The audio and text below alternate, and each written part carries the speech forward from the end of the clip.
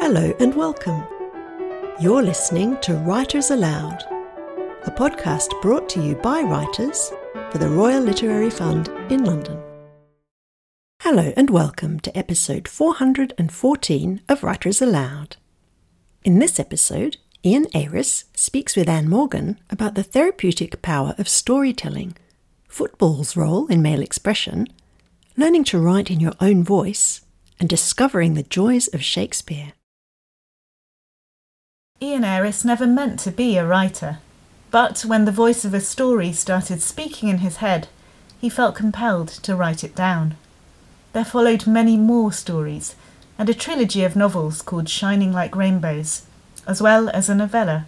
Now a teacher of creative writing, Ian started off by telling me more about where it all began. I suppose real writing didn't start for me till I was 37. Maybe a little bit older than that. I vaguely remember winning a short story competition when I was about 9. It was a Wombles competition. And my mum tells me about it. I don't remember anything about it. She might be making up to make me feel better, but that might have been my first sort of go at writing. Yeah. Okay. And when you were 37, what happened? Really odd. I'd never seen myself as a writer. I still sort of don't in a lot of ways, but I was coming back from Tesco's with my daughter, who, I don't know how she was, but she was old enough to be in a pushchair. And I had this voice come into my head, and it was sort of telling me a story, but it was really nasty. It was sweary and it was quite violent. And I'd worked in mental health for 25 years, so I knew it was nothing to worry about. I knew there was a distinction there. And I went home and my first instinct was to write it down, partly just to get rid of it. And I thought, I've got this, it turned into a short story. I thought, what do you do with this? What do you do with stories? And the internet was sort of, I don't know how long it had been about for, but I'm not a technology, but I found a writing site on the internet where people were putting on their stories. So I thought I'd put that on. A couple of hours later, I got an email from someone from the site saying that they moonlight on the site as a publisher. They don't say they're a publisher when they're on the site, but that's what they are. And he said, can I publish your story? And I said, yeah. And that's pretty much where it started, I suppose, sort of officially. Wow. As a voices, are all your stories voices like that? Is that how it always goes? It's either voices or pictures.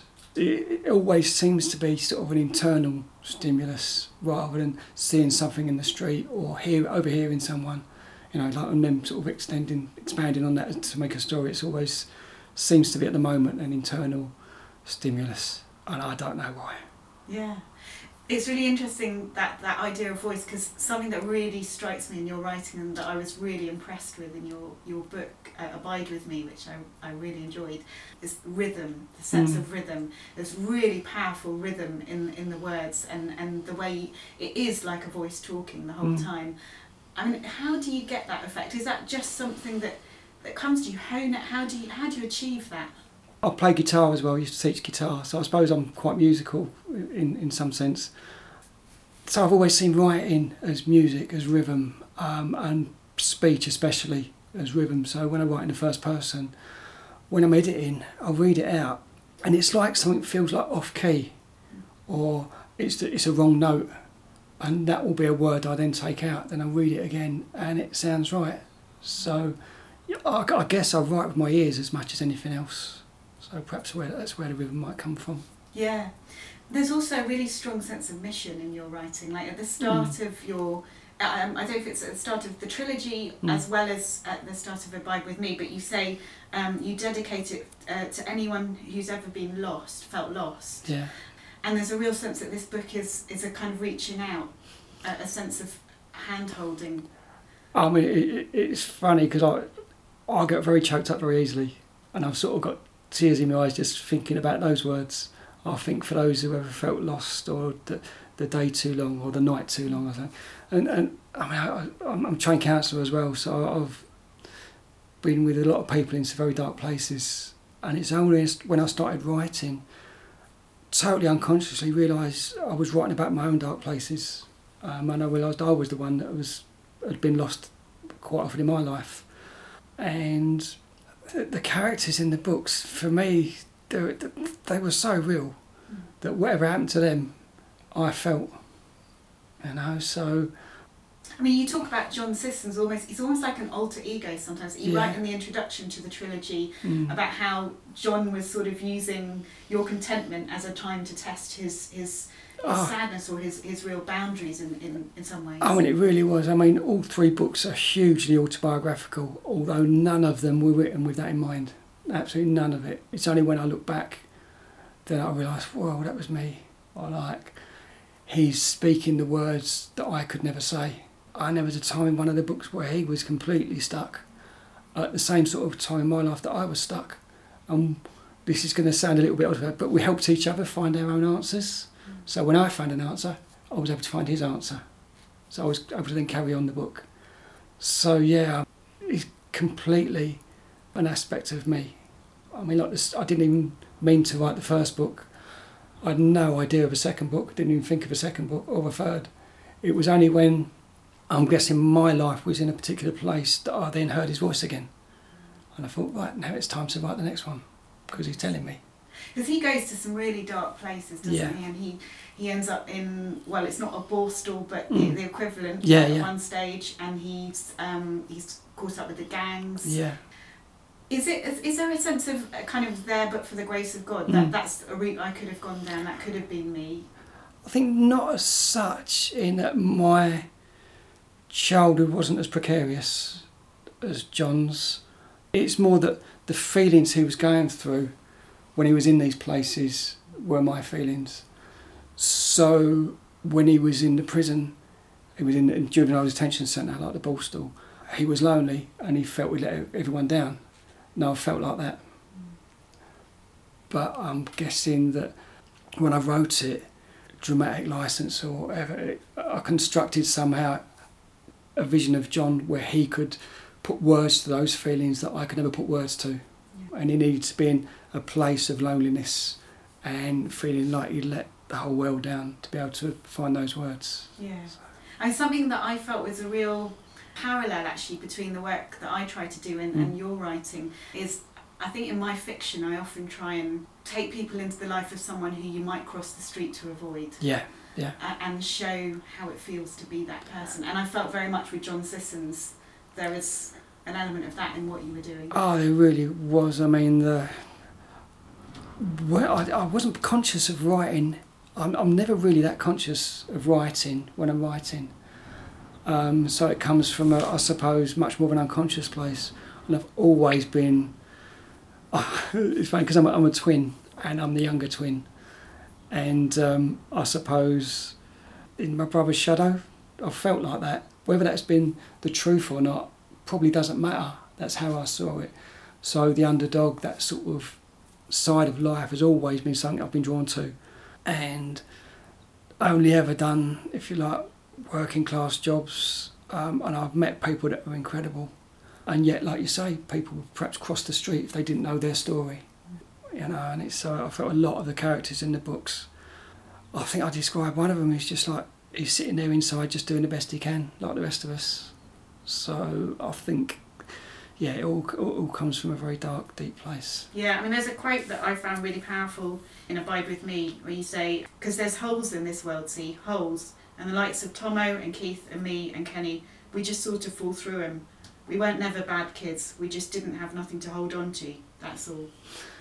That for me sort of seemed to sum up what you were doing with the book. It's funny, I just even hearing that gives me sort of chills a little bit, because I don't know why I wrote any of those books or why I write at all. But when I hear that, I think that's why I write these books. Because I know that if I hadn't have written these books, they're books I would like to have read.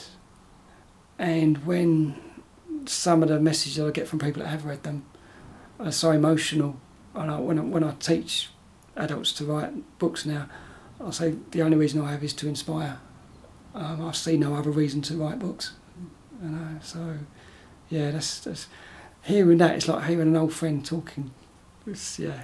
Something that's really impressive as well in your work is how you write the East London vernacular on the page. Yeah. I think what's really interesting about it is, and it reminded me of books like Irvine Welsh's Train Spotting, and also yeah. Graham Armstrong's The Young Team more recently. Because what's different about what you do and what those books do is that if you read a sort of classic English novel where someone's speaking in, say, what you might call Cockney, you'll see apostrophes for missing letters and things and all that. Yeah. You don't do that. No. You miss off the G's on what we would call a standard English word, because that's the way the characters say them. Yeah. But you don't have an apostrophe showing there's a G missing, because it's not like you're writing for a standard English reader. You're writing, this is what this person... Yeah. And I think that's a really important political statement in a way. You're not kind of taking standard English and sort of like, you know, showing how it's being altered. You're presenting a different kind of English. Yeah. How did you go about getting that system right on the page? It's really, I suppose, what underneath all of it, the approach I've took to writing is, it just is what it is. So all of the characters, you look at them, you hear them, and there's no secrets. This is what you are. You take it or leave it. But when I first wrote the book, I don't know how, I can't remember how now, but an agent from New York read the first 3 chapters and wanted me to send the rest. And I had the apostrophes on when I first wrote it, because I thought that's what you do, you know. I had no education to speak of in terms of writing, but I thought I knew that. I knew when you did that. And she said, the things with that, there's loads of them. Okay, so like when you're reading, you're drawn just to all of these little sort of almost like raindrops, I suppose you can see them as. And this is what made me realise she actually got what I was trying to do with the book. She said, look, people know there's a G missing, you know. You don't have to put an apostrophe to tell them. And I took them out, and suddenly it was like a veil had been lifted, and it was like a style that just revealed itself. And it was plain, and it was unapologetic. And I thought, that's it. Yeah. And when another publisher asked me to write a novella, like commissioned me to write a novella, I wrote it, and without the apostrophes. And he said, there's no apostrophes. But by then I was a lot more confident. And because he said he absolutely loved the story, he said, but could you put the apostrophes in? And I sort of said no. And it was one of those times when I never envisaged being a writer, so I've never had any pretensions of any sort. And I thought, no, I don't write like that. That's not how I write. So I said to him, look, I don't write like that. I don't have them in, so it's up to you what you want to do, but I don't want the apostrophes. He's a great bloke. And he said, well, all right then. And he published it anyway because he loved the story. And that meant so much in terms of validation for me. It felt like I have got a voice in this writing world. And it's saying, this is how I want it. If you like it, great. If you don't, that's all right as well. Yeah, you know? yeah. Something else I really loved about your book is how you presented football in it. Now, I have to confess, I'm not a football fan, and my heart did slightly sink when I think, oh, I've got to read a novel that focuses on football. But actually, it really drew me in. I found it really... And I've always found that novels that can write about things that aren't your interest but really take you into that, that's a real strength, that's a real sort of testament to the writing. And something you showed me about sport that I don't think I've ever really realised before is how it's kind of a focus for magical thinking in a way, for grown-ups, for playing. So that kind of, if we don't mention it, we might score. Yeah. We might kind of, let's not jinx it. Yeah, kind of, and it's almost like the chance for grown-ups, maybe particularly for men, because it is quite male-dominated world, isn't it? To be children again, to sort of hold on to that magical child's, I can change the world if I just do this, if I follow this in the right way. Oh, definitely. And it works the other way, that if you get the right result, your world has changed. Even for that just 1 week, the world is as it should be. I mean, for me, I love football. I mean, I'm not a West Ham. I know the book centres on a West Ham supporter, but I support Dagenham. So a lot of the emotion, all the emotion comes from me as a Dagenham supporter, which is why it's so bleak, I would imagine at times. But for me, I've always seen football as a vehicle for men to show emotion, whether with each other or to express emotion. I mean, especially like if you look at, say, the East End culture, where it's better now. I mean, when I was a counsellor in Dagenham, it's much better now where men will talk about emotion much more than they used to. But football has always been that vehicle where they could show emotion, where they could cry, where they could get really angry, So in the book, to me it's not the football that matters, it's the relationship between the father and the son that football facilitates. I think that's what I wanted to get through in the book, was the sense of belonging. For someone that doesn't feel they belong anywhere, they've got this family, where they can belong. Yeah, it's that sense of family and belonging and being able to express things, isn't it? Because that's another thing you do really powerfully, is showing when people can't say things, can't express things. Yeah. There's so many scenes in the book where people can't tell each other how they're feeling. And that seems to be a real strength in your writing. I think that you can show the reader and the reader can sit there knowing, but the other person in the scene can't access that. It would be wrong of me to say what I've always tried to do with writing, because I've never been conscious of what I do with writing. But when I reread passages, I'm one of those people that sometimes I am not great in saying what I feel. So I'll just feel it, and I'll feel it really deeply, but I won't put words to it. When you get two of those people in a room, it's very difficult. And so the male relationships in the book to me are really important, because you've got the bravado of the football, and it's not all about football to me. I don't even see it as a football book. To me it's a book about relationships, and how if you can't find the words, those feelings just stay there and they fester and they turn into other things. And so through the books, it was my journey of finding the words, putting words to what I feel and I have felt. So to me, all three books are just my therapy. The fact that other people have enjoyed them, to me as a byproduct, it's not even, it's wrong to say it's not that important, because it's amazing that some of the things people have said about them, but it wasn't the point of me writing them, I suppose, is what I mean by that. Yeah. And some of the stuff you showed, so the gangs, for example, John gets caught up after, when he's an adult, he comes out of prison, and he gets caught up in the gangs. It's a world that a lot of people don't know very much about. How did you access that? So a lot of the gang stuff, I know people that have been in prison, but I've not been myself. So probably from popular culture, I would say the gang stuff, without it being, obviously didn't want it all Danny Dyer. Yeah. So to me it had to be real. That whatever I wrote had to feel real. So, like, I've never been in prison, but the loneliness had to feel real.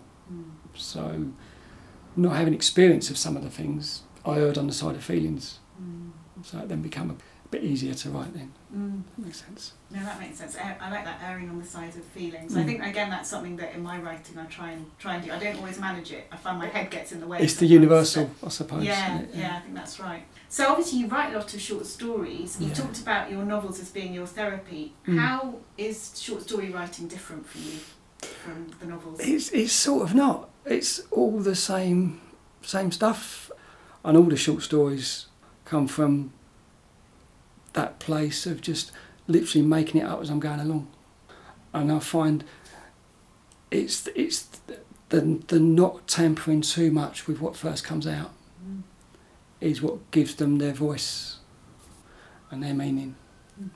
You've talked before to me about this idea of opening a curtain and looking out. Can you explain? Because I found that a really powerful way. That I think it's something you tell your students. Yeah, I mean, and it's like, I mean, because I was never, no education to speak of regarding English. I was never taught to write stories, how to write books, anything at all.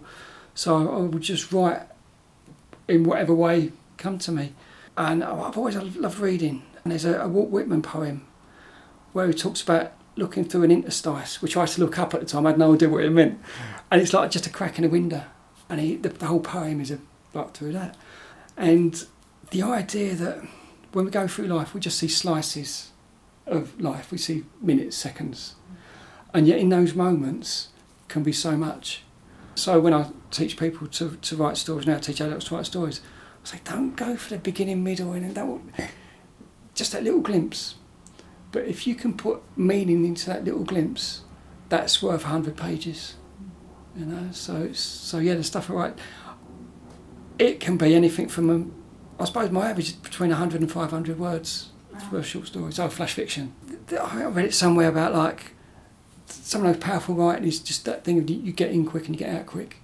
So whether that's a scene in a book or a book in itself. Like, one of the things I teach my students is, when you've written a short story, take out the first line or 2 lines, take out the last 2 lines and see what you've got, because you'll almost always have a better beginning and a better end. And the same with a book. Look at the first chapter, does it really need to be there? Yeah. The last chapter, how far are you winding down? So that idea of just giving what needs to be given, so just say what needs to be said, why say any more? So it's quite intense in that way. Yeah. You've also, another thing that we have in common is we both blog. Yeah, and you, on your blog, have been doing a series, Scenes from a London Bench, which really, it's a really fascinating series. Can you tell me a bit more about that? Yeah, again, what prompted it was I've been teaching children in schools in East London the last few months how to write stories, and one school was in Leytonstone, and I was going for my lunch, just sitting on the bench down Church Road in Leytonstone, where the station is at the bottom, and I forgot to bring a book with me, so probably that's what sparked it, because I thought, if I've not got a book, what am I going to do? I had nothing to write on, because that was all I left all that in the school. So I was just watching, and it was almost like a film playing out. Suddenly I was taking notice of stuff that probably has happened all the time around me that I never take notice of. So there's so much, and I just, when I got back to school, I noted loads of things down, went back and wrote it down, and I really believe that things appear in my life at the moment to teach me about myself. So whether that's people appear in my life at the right time, situations, opportunities, and I'm thinking, so on the train on the way back, I'm thinking, why was all this happening today to me? Why did that man walk past and say those things to me? Why did that woman in a pushchair walk past me? Why was that man across the road doing that? It was almost like a play just for me. So when I wrote it up, I wrote up what happened, and I think I imbued it with a bit of sort of philosophical talk as well. And the response from people was amazing. So I'd done another one. I was waiting to post something in the post office in Romford, and I thought, that's vaguely London, perhaps I'll do something like that. So wrote that, and outside Liverpool Street Station, done another one. So yeah, to realise that all around me are clues to who I am, and I just don't look. So yeah, they've been, and I don't write non-fiction, and I'm really enjoying it. Fantastic. And you've also recently started a project to read a Shakespeare play a week. Yeah. Can you tell me what's behind that, and how are you finding it? Yeah. Again, at school, I was in the bottom class of English at school, all through school. I'd done English literature degree when I was, I think, 41. Shakespeare had always been a name. I'd never read any at all. But the more, I'm obsessed with reading, always have been, but perhaps the last 10 years or so I've been much more obsessed with like the classics, if you like, because I never read them. And so many of them had quotes from Shakespeare, like Moby Dick, so many quotes from Shakespeare. And I thought, I've got to start reading that. Myself and my wife was in a second-hand bookshop in Felixstowe. They've got 2 second-hand bookshops in Felixstowe that are incredible. And there was this complete set of Shakespeare on the floor. And I'm not great at buying things for myself. We've never really had the money to sort of splash out on anything at all. I saw this set of Shakespeare, and it was all of them, complete set, 16 volumes I think it was, or 12 volumes, all the sonnets, and it was 40 quid. To me, I thought, oh, that's 40 quid. That's such a lot of money. So my wife said, do you want them? I said, yeah, but and we left. And as we were going, we was sort of halfway down the road, and my wife said, look, just get them. So I went back and just bought them, and they sat on my shelf for probably a year. And then I thought, I need to start reading. So I thought one a week, see how that goes. And the experience, I sort of started with Hamlet. I'd read Macbeth before, that's right, I'd read Macbeth before, just a one-off. So Hamlet, then I read King Lear. And what amazed me was almost the story didn't matter. The story seemed universal. It was the use of words, the language was just almost from another planet. I'm guessing everyone's got their own experience of Shakespeare in terms of what they get from it. For me, it's like, where did he come from? You know, how can someone just write this stuff? And like the King Lear, the portrayal of madness, which, look, reading it again, it seems more akin to Alzheimer's than anything else. And I watched the Anthony Hopkins film version after I read it, which is one of the most amazing films I've ever seen in my whole life. And I'd have to say, I think I preferred King Lear to Hamlet. But I'm reading Much Ado About Nothing this week. Oh, a bit of a change. Yeah, and I imagine it was hilarious in 15 whatever, but I'm not falling on the floor at the moment. But yeah, I'm sure it will, yeah. So, but I'm just looking forward to just going through the rest and thinking. There's a line in that play that I always think of where I think it's Beatrice says, "Not till a hot January," and I'm like, we're not far off now, Beatrice. I mean, I must say, with is it Beatrice and Benedict, it's really funny. Yeah. Just there, and it's really funny. It reminds me of me and my wife. We worked in the same place, and we were sort of like that. Sparring. Yeah, each other. yeah, without realising anything at all. But yeah, so yeah, I think you can only have so many overhearing conversations, people pretending to be other people, but then realising soap operas nowadays have used all of this. Shakespeare created EastEnders, you know, which is awful to think of, but yeah, I am absolutely loving it. Fantastic. Absolutely loving it. And what would you like to achieve with your writing? Are there any goals left that you'd like to achieve? My life has become more teaching writing now than actual writing. And a lot of people ask me, when's the next book? And I think, so I don't see myself as a writer. My world is writing, if you like, and I love the teaching. But I also know that whatever books or stories I need to write, there will be the right time for them to be written. But as far as ambitions, just the fact that people get anything from anything I've written, that's as good as it gets for me. That was Ian-Ayris in conversation with Anne Morgan. You can find out more about Ian on his website at ian-ayris.org. And that concludes episode 414, which was recorded and produced by Anne Morgan. Coming up in episode 415, Polly Morland speaks with Carolyn Sanderson about filmmaking leading to vocational non-fiction, blending ideas for different disciplines, and telling human stories. We hope you'll join us. You've been listening to Writers Aloud, a podcast brought to you by writers for the Royal Literary Fund in London. To subscribe to podcasts and to find out more about the work of the RLF, please visit our website at www.rlf.org.uk. Thanks for listening.